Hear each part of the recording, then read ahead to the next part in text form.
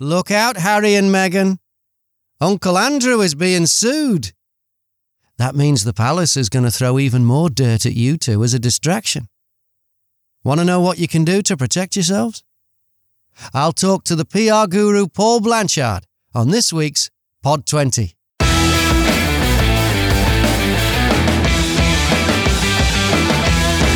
Welcome to the show. I'm Graham Mack. As well as PR advice for Harry and Meghan, find out why the voice of your sat-nav has a broken heart. And my special guest is Dom Chambers from the inRadio podcast, the podcast about radio. Dom, you've been in broadcasting for 25 years. You're a trustee at the Radio Academy. You've lived all over the country. Where did you grow up? I grew up in two ends of the country, which means I'm extremely comfortable with pretty well wherever I am in the UK.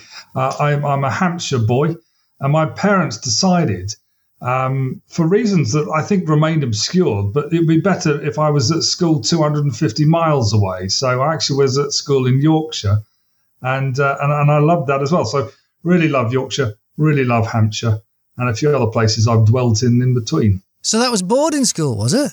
It was, yeah. So what was the idea? Isn't it like normally like rich northern people that send their kids to southern boarding schools, or is that just a?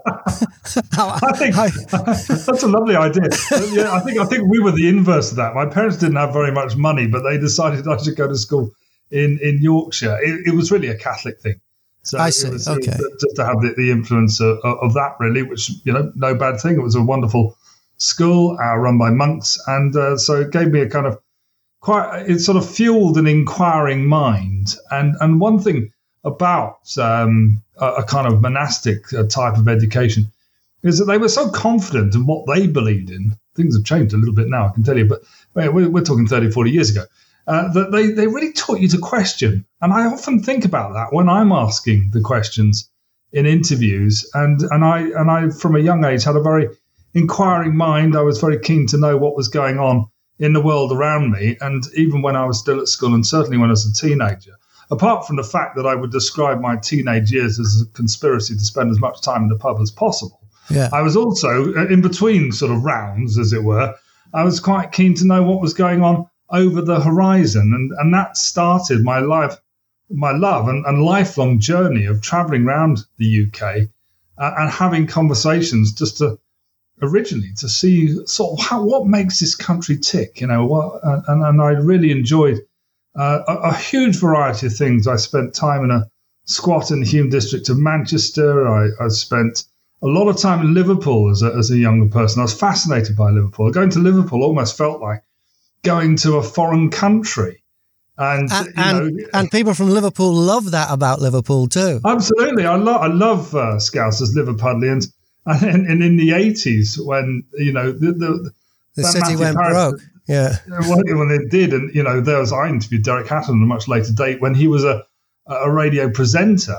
Interesting career he chose after his, let's say no more. But it was almost like, in those days, going to Liverpool was you sort of crossed a border to get in there. And in Thatcher's Britain, it very much felt like, you were going to a different place. And everywhere in those days, everywhere you went, every pub table, every corner, every newspaper salesman, it was one rejoicing, kind of reverberating phrase. We got to get the Tories out.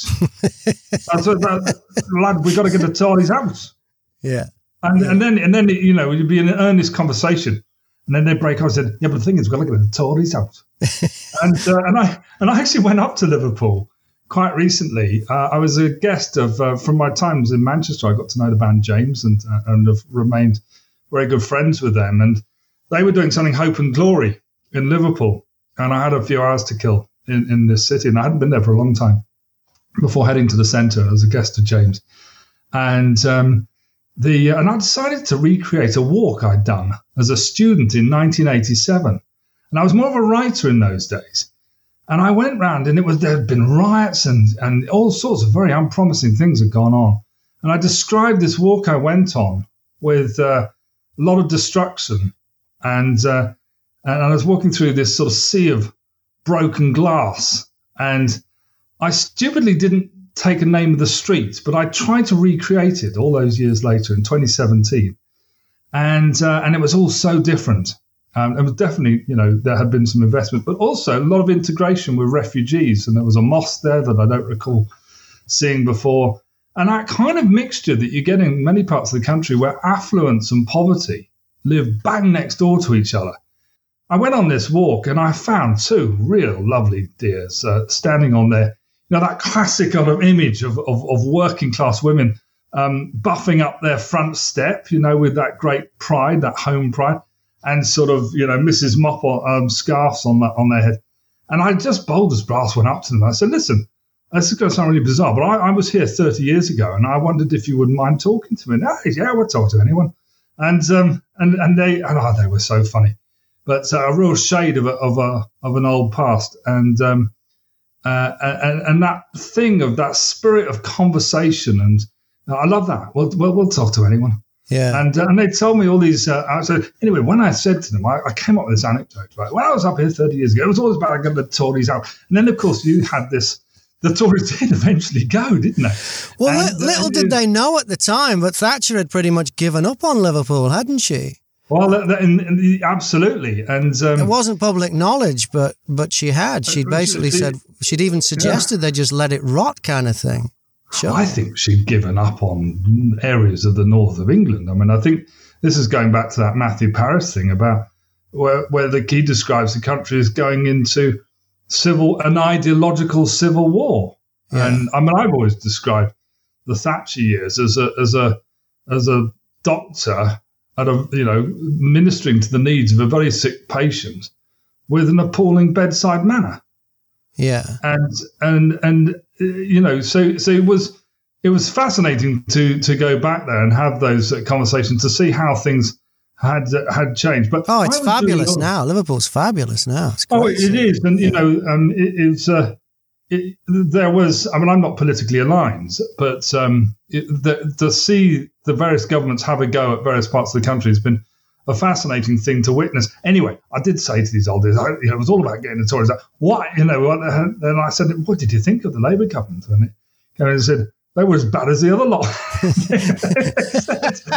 So I wondered if we could have a gossip. It doesn't matter who you vote for, the government always gets in. Yeah, that's the other thing is I suspect New Labour didn't have much resonance there. I think it was probably more your traditional Labour. But anyway, I think they said they're all as bad as each other. The problem, I think, that with the 80s was it heightened an excuse for prejudice against working class people and people from Liverpool. And I think that is how we ended up with the disgraceful cover-up over Hillsborough. Because, clearly the police messed up and they lied to the Sun, and the Sun took the bait, and they lied about whether the gate was pushed open and all this lies and worse. You only have to know what the front page of the Sun said, what all that. But it managed to carry on because of a prejudice that had built up for working class people, Liverpool people, football fans. I think if that had been at a rugby match or a tennis match, or I don't think they would have got away with it. And even today when they report it, if you look at the memorial at Anfield of the names of the 96, now 97 people who died at Hillsborough, the first thing, because all their ages are up there, and the first thing that hits you is how young some of them were. I think the youngest was 10, and nearly half of them were under the age of 21. But that's never reported. It's, 96 football fans, not 96, people. And nearly half of them, children or very young adults. That part of it doesn't come. And I still think that's a hangover from, what happened in that time, and it's, it's allowed it to happen.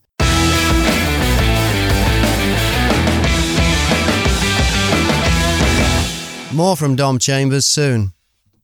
This is the Pod 20, which is heard on podcast radio on DAB in London, the home counties, Manchester, Birmingham and Glasgow, on demand in the USA at talkers.com, around the world on multiple platforms, and as a podcast itself. Let's get into the chart now. And at number 20, Football Weekly from The Guardian. Max, Barry and special guests pick over the latest action from the Premier League and beyond. 19, the Jordan B. Peterson podcast. The podcast that could change the way you think. 18, Football Daily from BBC Radio 5 Live. The latest news, insight, analysis, and big-name guests from the Premier League, the Football League, Scottish, International, and European football. 17, Sword and Scale, the podcast covering the dark side of humanity and human nature, including murder, rape, dismemberment, and cannibalism. The worst monsters are real. 15, Drama Queens, Brooke, Payton and Hayley are your BFFs. Number 14, On Purpose with Jay Shetty. Fascinating conversations with the most insightful people in the world. Number 13, Tales from the Tannoy with Eleanor Hamilton. Eleanor, on the show, you talk to voice actors. Why has the voice of my sat-nav got a broken heart? That is John Briggs, who's the voice in the Garmin sat-navs, but he's also the voice of Siri, but he's also the guy that used to do the weakest link. Do you remember when he'd say, no, Graham is the weakest link, but will the others notice? I do a terrible impression of him. I think I'll leave that to him. But he's also the original voice of Siri. So, right. In your smartphone. And he had a heart attack. But actually, his heart attack story, he would say himself, was not the most interesting thing about his interview. The most interesting thing for me was the fact that he leads this kind of interesting double life as a funeral celebrant, because he says words for money for his job, but he said they don't mean anything because they belong to other people. I want to say words that really mean something. And his views on, how we view celebration and death were fascinating, I thought, and I found really comforting to speak to. And I wasn't expecting him, who this very assured sounding, deep, gruff voice, to be so sensitive and so caring. I was quite taken aback by it, but in a really positive way. So that was one that I mean, to be honest, I've enjoyed pretty much all of them. They've just been really good conversations with people who are quite happy to have an interesting chat. Just amazing stories. All of them. Yeah. Amazing stories, just amazing. So what podcasts inspire you? There's quite a lot, really. I mean, I listen to the, I'm quite a bit of a voiceover nerd. I quite like the voiceover podcast, but on the basis of the ones that sort of finding business, not necessarily business ideas, but to do with the voiceover industry. So what the trends are in the industry. There's a couple of girls who I really, really like called Nick Redman and Leah Marks, and they do a really good podcast called The Voiceover Social, which I think was nominated for a British Podcast Award, because they don't just go around interviewing other voiceovers. They sort of find out what the trends are in the industry, and especially with things like AI.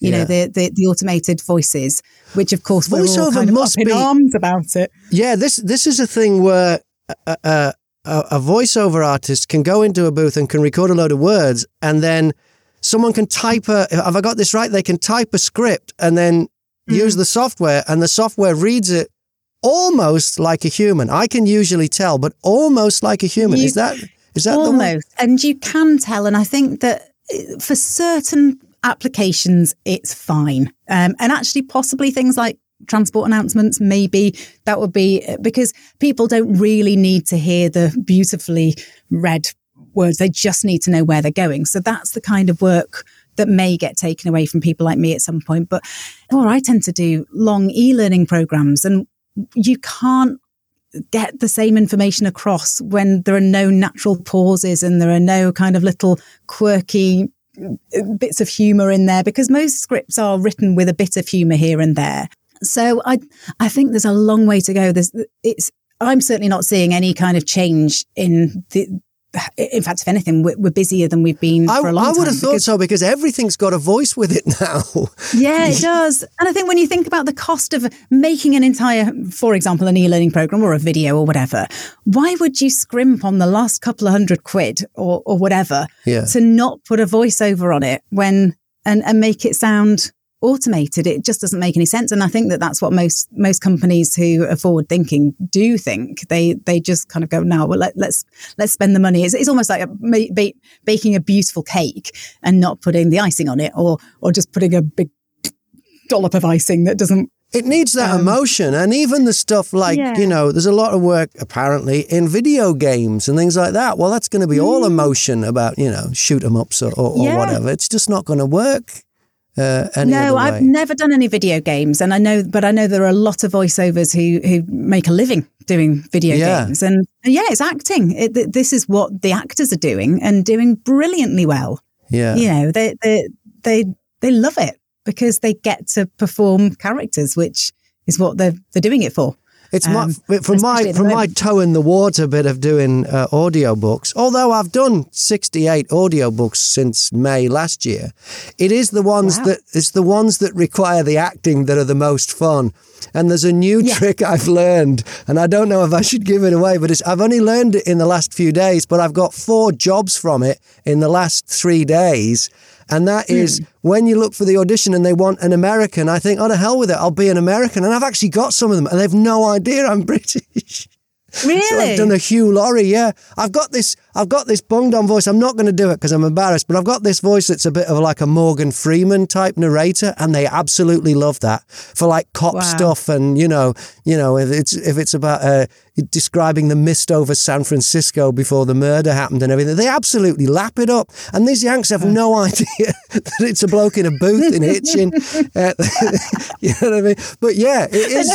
But it is but it is the acting that's the fun, and the acting is the emotion, bringing the emotion to it. Awesome. So like you say, there will be a place for this kind of automated stuff, but I can't see it taking over.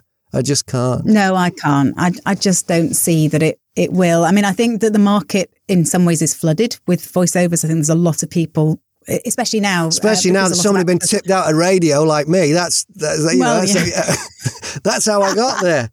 Certainly in the olden days, people would either do radio or voiceovers, or they'd probably do radio and then do voiceovers if they didn't have a radio gig. But I think there's a lot of actors as well now in the market because they're not working. I mean, it's an awful situation for a lot of people to be in, and you cannot blame them for trying to do their best to make a living during a pandemic when there's nothing else out there for them to do. Yeah. The difficulty is that there's probably more voiceovers, or more people saying that they're professional voiceovers than there are jobs. And it's very, very hard now, I think, for clients to know who to go to. Well, a good place to start would be listening to the guests on your podcast, Tales from the Tannoy with Eleanor Hamilton, which is at number 13 this week on the Pod 20. At 12, The Totally Football Show, presented by James Richardson and the Totally Football Show team. 11, Monday Morning Podcast, Bill Burr rants about relationships, sport and the Illuminati. Number 10, The High Performance Podcast with Jake Humphrey. This week, with the current British number 1 women's tennis player, Johanna Konta. Number 9, Freakonomics Radio. Discover the hidden side of everything with Stephen J. Dubner, co-author of the Freakonomics books. 8, Hidden Brain. Shankar Vedantam uses science and storytelling to reveal the unconscious patterns that drive human behaviour. At number 7, No Such Thing as a Fish. The award-winning podcast from the QI offices. This week, Dan, James, Anna and Andrew discuss albatrosses, cheetahs, mangles, rocking chairs, Dolly Parton, and plenty more besides.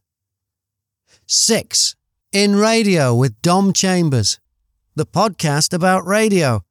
Dom, you mentioned that you went to a monastery boarding school in Yorkshire. What were you listening to? In fact, were you even allowed to have a radio there? Well, I mean, like in common with many, many children of the 1970s, it was the radio secreted under the pillow. Whether you were at home at mum and dad and a bit grumpy with them because they wouldn't let you stay up to watch the Sweeney. The radio was the big, for those of us who went to bed too early to go to sleep, radio was our internet. Radio was our connection with the outside world. It was our connection with the music that we liked. because let's face it, records were quite expensive. So you had to do a lot of paper rounds to buy an album. I remember saving with my brother and pooling in contributions to save up for Blondie's Parallel Lines. I think it cost about £4 in 1979. So radio accessed you to everything. And I remember lying in bed at night, listening to Radio Luxembourg and just sort of transporting my mind to worlds beyond mine. And I loved that. And I loved the voices, some of whom. So who were you listening to? You're probably listening to like Rob Jones and who was the American guy who wasn't actually American, the Cosmic Cowboy who did the Marlboro Country Music Show. I forget his name. I tend to remember the ones who then appeared on Tony Radio 1. Prince. Kid Jensen was on there, wasn't he? Before he was on radio. And Peter Powell. Yeah, and Paul Burnett too. Yeah. I'm not sure about Steve Wright. I think Steve Wright was somewhere on the Europe. I don't know. I know Steve Wright was at 210 in Reading. Actually, with Mike Reed, and they did a show called Read and Write. But then Mike. I wonder if that's on YouTube. I don't know, but Mike Reed ended up at Luxembourg. I don't know about Steve Wright. Yeah. So that's Stuart Henry was fabulous on Luxembourg. I remember early 80s. Barry Aldist, remember him? Yeah. So the love of radio came from those years of it fueling the imagination. And I loved hearing about news in Hollywood. And I just dreamt of a time when I go there and see these places, which actually happened. Turning that childhood kind of love of connections with the world through radio into a career, that took a lot longer. And I went through the whole of school and university without ever once thinking I might need to make a decision about what to do for a living. And then it was, I got my degree and now's that moment. What was your degree in? I did a degree, not very well, I have to say. I hardly ever turned up. I was too busy sort of having fun and educating myself, really, in places like Manchester. But I did, in fact, I have to say, and I'd like to pay tribute to them right now, that the University of Surrey awarding me any kind of a degree has to be considered an act of supreme generosity on their behalf, because I simply didn't deserve one. I did a degree in history and English, and what I used to do was I had a motorbike and I had a social life in London, a social life in Hampshire. And I used to roar down the A3 and then I'd look up to the left as you get to Guildford. And there's the cathedral, and that's part of the campus of the University of Surrey, where technically I was, although I was at an affiliated college in Roehampton at Digby Stewart. And I used to look at it, I thought, I go to college. So I used to occasionally veer off the A31. And then go into the campus at the University of Surrey and walk into a thing, make a pertinent point about Bismarck's foreign policy in 1888. And everyone would go, who's that? And then I would get back on my bike and head down. I used to do the Hells Angels bashes and, all sorts of rock and roll funness in Alresford and Winchester and down in Ocean Village in Southampton. So that's what was really tugging my bike. But I was always fascinated by history, and so I left university with a most inadequate degree, and actually largely went into a distinctly underwhelming career, which changed completely when I became the boss. And what was it? What was the job? Well, I went when I left university, I did event management. And we called it party organising in those days. So I was a DJ, and I was just thinking, well, how can I turn that into something vaguely sensible? And there was a lot of this was very much sort of tax break party scene in London with the Tory tax break, and that incredible budget of Lawson's in '86, where people had more money, or the right people, or some people had more money, I should say. And there was a lot of money being spent, and that world got taken over by the corporates in the 90s. But in those days, it was very much in private hands. And so I did that, and I didn't really like it. I didn't actually like wearing a black tie and a Grosvenor, doing all this stuff for excessively wealthy people. But unbeknown to them, I used to nick all the stuff and go and do the Hells Angels bashes. And what they didn't realise was that I had two, those bags that cover your suit, suit bags. Yeah. And I had two hanging up. One had my leathers in and the other had a black tie. And I just had to remember to take the right thing and not to turn up to the Grosvenor with my Motorhead collection. And So how did that lead you into radio then? Well, what happened was I left uni in 89 and I thought about journalism because I was a writer. Really. I loved writing. So I rang up my friend Bill Coles, who then was starting his career, which led up to, I mean, he worked was a red top journalist for many years, and he's now a novel writer. But he writes books about people who are in government, who he was at Eton with. But we'll leave that to one side for a second. He was working for a local newspaper in Gloucestershire at the time, and I said, "Can we have a chat?" He said, "Yes, of course." We met in a pub, pint. And he brought his then girlfriend along, who was a radio producer. And after about sort of 15 seconds, I was less interested in what Bill had said. I was absolutely fascinated by what she had said. I said, that's it. It was like the sort of, Saul to Paul conversion, a big break in the clouds, and the voice from the thunder said, "You shall go into radio." And that's what it was. And it just seemed so obvious. And I don't know why I hadn't thought of it before. I love radio and I love music. And so then it was a question of getting to a hospital radio, there was no community radio in those days. So, you've got to find a volunteer sector to get your skills going. And I joined the hospital radio it was actually part of St. George's in Tooting, big NHS hospital still there. But actually the radio station itself was in what I think would be then called a mental hospital. And off Burntwood Lane in Wandsworth, it's all been built over now. And in fact, I was someone told me the other day that building has been turned into an NHS staff building, so it's still in the NHS. And I lived off Burntwood Lane in Wandsworth, and I used to go and I spent hours up there. I delivered plants for a nursery to sort of earn some kind of living, and I was up there, making little documentaries and having debates about David Bowie's career with the Tin Machine albums and all that stuff, and presenting the obligatory chart show, and wondering what on earth this thing was called 2 Unlimited from Holland, I started out like so many people do, wanting the big Radio 1 show. In fact, that side of things did not work out, but what I got was so much better, and I'm so glad as I steam steadily into my mid-50s, I do not have to earn a living based on the audience figures of my last show. So, and I'm privileged to work in the radio industry. Yeah. But I don't have to work as a radio presenter. I think you've maybe visited more community stations than anyone else I can think of. How many have you visited now?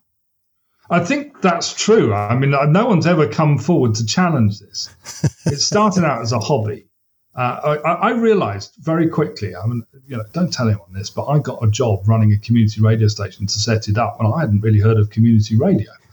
I was working up at Hallam FM, a commercial station in Sheffield. What were you doing at Hallam? I remember I was in the newsroom there, okay, and doing some entertainment stuff, and I remember there was a story about a local radio station coming to somewhere like Chesterfield nearby, and everybody laughed. And I didn't laugh. I thought, actually, that sounds quite sensible. So I sort of spiritually, I think, found community radio before I'd ever heard of it. But when I got the job to set up Summer Valley FM in 2008, I realized very quickly that community radio was going to form a huge part of the radio industry. And that's exactly what's happened. So slightly as a sort of interest in seeing other people, how they're running their stations. And I love, as I've established in this conversation, traveling around the UK. I started visiting stations, and very early on in that, I became the chair of the Community Media Association, which is the national representative body. And so that kind of gave me a bit of a hook. In answer to your question, I've engaged with well over 100 stations. I've actually visited around 75. If I include BBC stations that I've worked for and I visit now because I work across the industry rather than just in the community sector, and one of the things I do is negotiate the relationship between BBC local radio and community radio. But so I would certainly say I've visited over 100. Wow. That's almost as many radio stations as I've been fired from. inRadio with Dom Chambers is at number 6 this week on the Pod 20. Into the top 5 now, and at number 5 is Conan O'Brien Needs a Friend. After 25 years at the late night desk, Conan has never made a real and lasting friendship with any of his celebrity guests. So, he started a podcast to fix that. Number 4, Shagged, Married, Annoyed. The only way Rosie and Chris Ramsey can have a conversation without being interrupted by a toddler or ending up staring at their phones is by doing a podcast. Number 3, Off Menu with Ed Gamble and James Acaster. Ed and James invite special guests into their magical restaurant to choose their favourite starter, main course, side dish, dessert and drink. Their latest guest is the actor and writer Asim Chowdhury.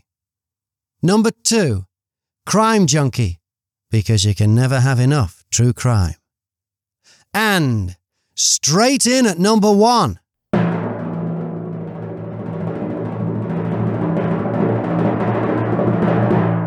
Short History of.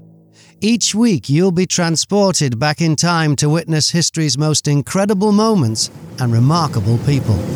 It's October the 27th, 1962. An American naval destroyer, the USS Beale, chugs through the Caribbean Sea just off the coast of Cuba. Down below, deep beneath the surface, a Soviet B-59 submarine navigates the tropical waters. Both vessels are beyond the red line. They've broken the perimeter that marks the quarantine area recently put in place around the island. But while the US destroyer is allowed to be here, the Soviet sub most certainly isn't. It's carrying a torpedo, a nuclear-tipped torpedo. This device has the explosive power of the Hiroshima bomb, and the commander is mere minutes away from giving the order to fire.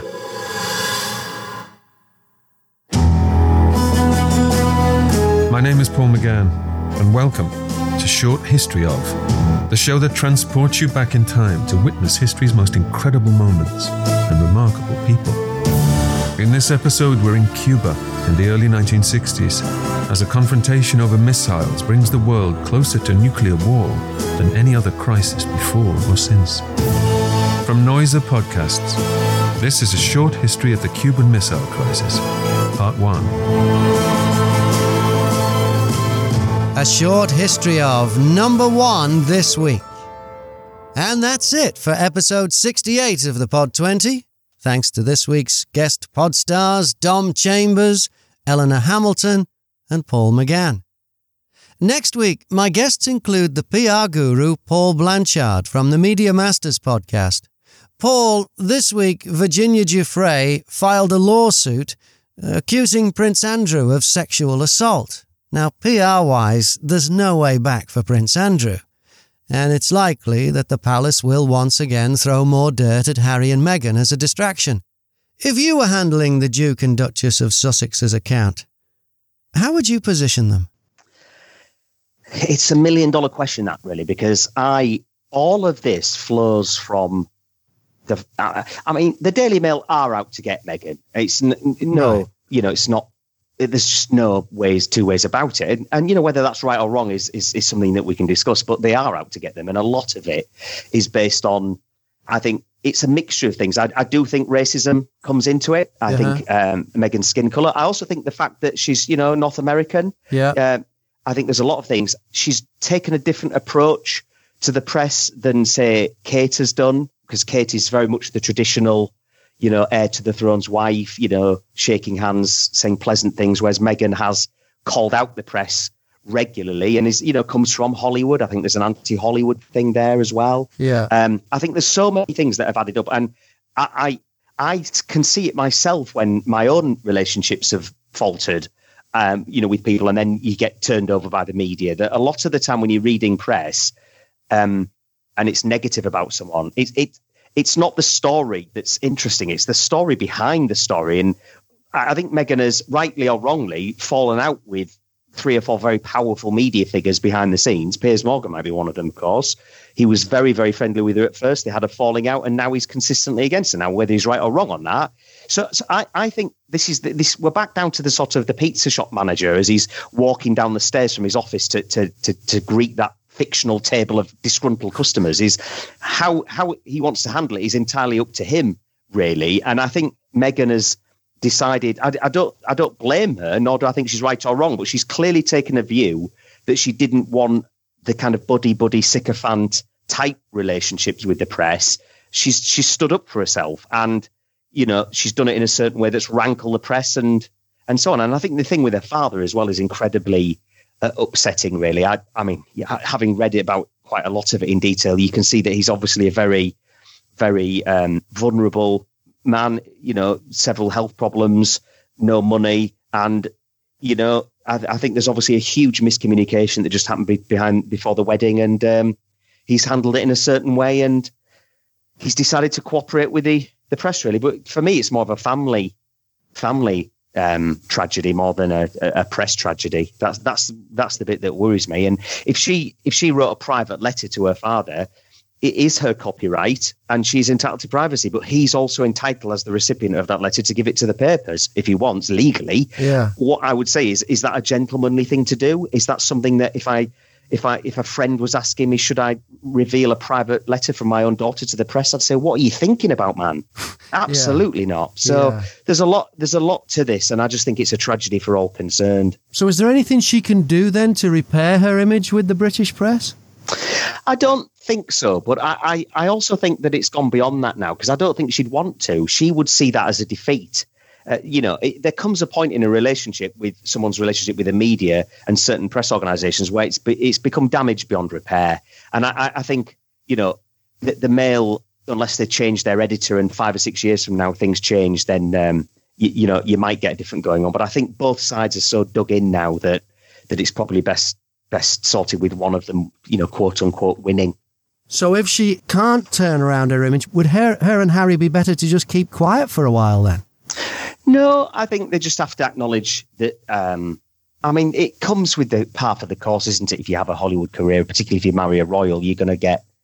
I mean, the press have this public interest defence, don't they, with the royals, because they can say, she's exit line to the throne. Yeah, well, exactly. Or even though we're technically not with them, though, but they're public figures. Yeah. So this is just a price that they have to pay. But there's a wider, deeper thing to consider, which is just how far can the press actually go in. I mean, we're at the cusp here of royals, aren't we? Because they are a family, but that letter to her father was an incredibly personal, very deep family thing, and for me personally, I can't see what the public interest is in doing that. And let's be honest, 95% of, even though there might be a public interest defence, let's be honest, most people just wanted the salacious bit of gossip, of the family fallout, and that's the problem with the press, unfortunately. So I don't blame the Daily Mail wanting to do this, morals aside. I mean, there's clear commercial imperative. It would have drove clicks and drove sales on the newsstand. Yeah. If you'd have got hold of that letter, would you have put it out?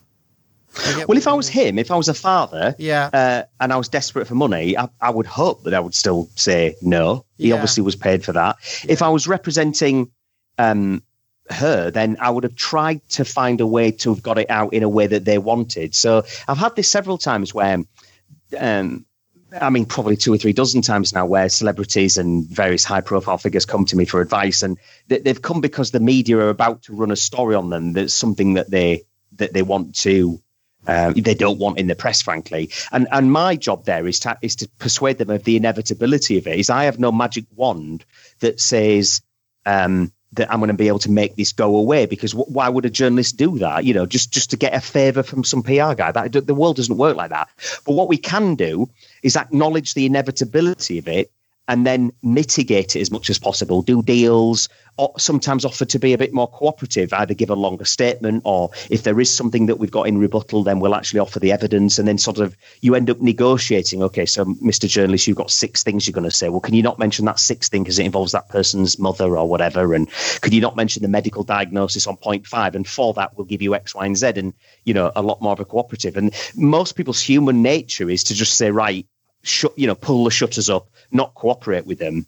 And, that's actually the worst thing ever, because then even in corporate life as well, is the journalist is then going to run on it, and they're going to spend all of that newsprint speculating as to what your motive might have been and what your options are. Whereas if you tell them what your motive was and what you're going to do about it, then even though there is still a story, you're losing, you're getting rid of all that damaging acres of newsprint that speculate what you might have done when you already know what you're going to do, and then the journalist can do that. Yeah. More from Paul Blanchard next week. In the meantime, you can watch extended video chats with my guests on YouTube and subscribe to my YouTube channel. And what will happen on the podcast radio chart next week? Will Short History Of still be at the top? Will your favourite podcast be at number 1? Find out with me, Graham Mack, and influence the chart. Yeah, you can do that. Just make a recommendation at thepodcastradio.co.uk.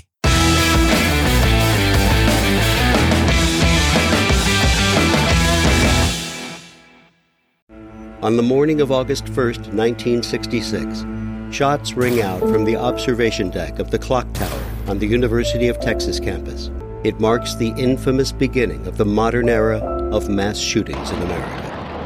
You're listening to Stop the Killing podcast. Join us as we take you behind the crime scene tape to explain global mass shootings and mass attacks. I'm Sarah Ferris, but more importantly, this is Catherine Schweit, the former head of the FBI's active shooter program. I spent 5 years as the FBI's top executive looking for answers to the mass shooting crisis. I've been at the shooting scenes, I've traced heroic acts of bravery, and I've sat silently and listened to the heart-wrenching stories from survivors. Amongst this horror, there is hope. We all hold the key to stop the killing. You just need to know how to unlock the door. Download Stop the Killing and be part of the solution. Search Stop the Killing on Apple, Spotify, and all the usual suspects.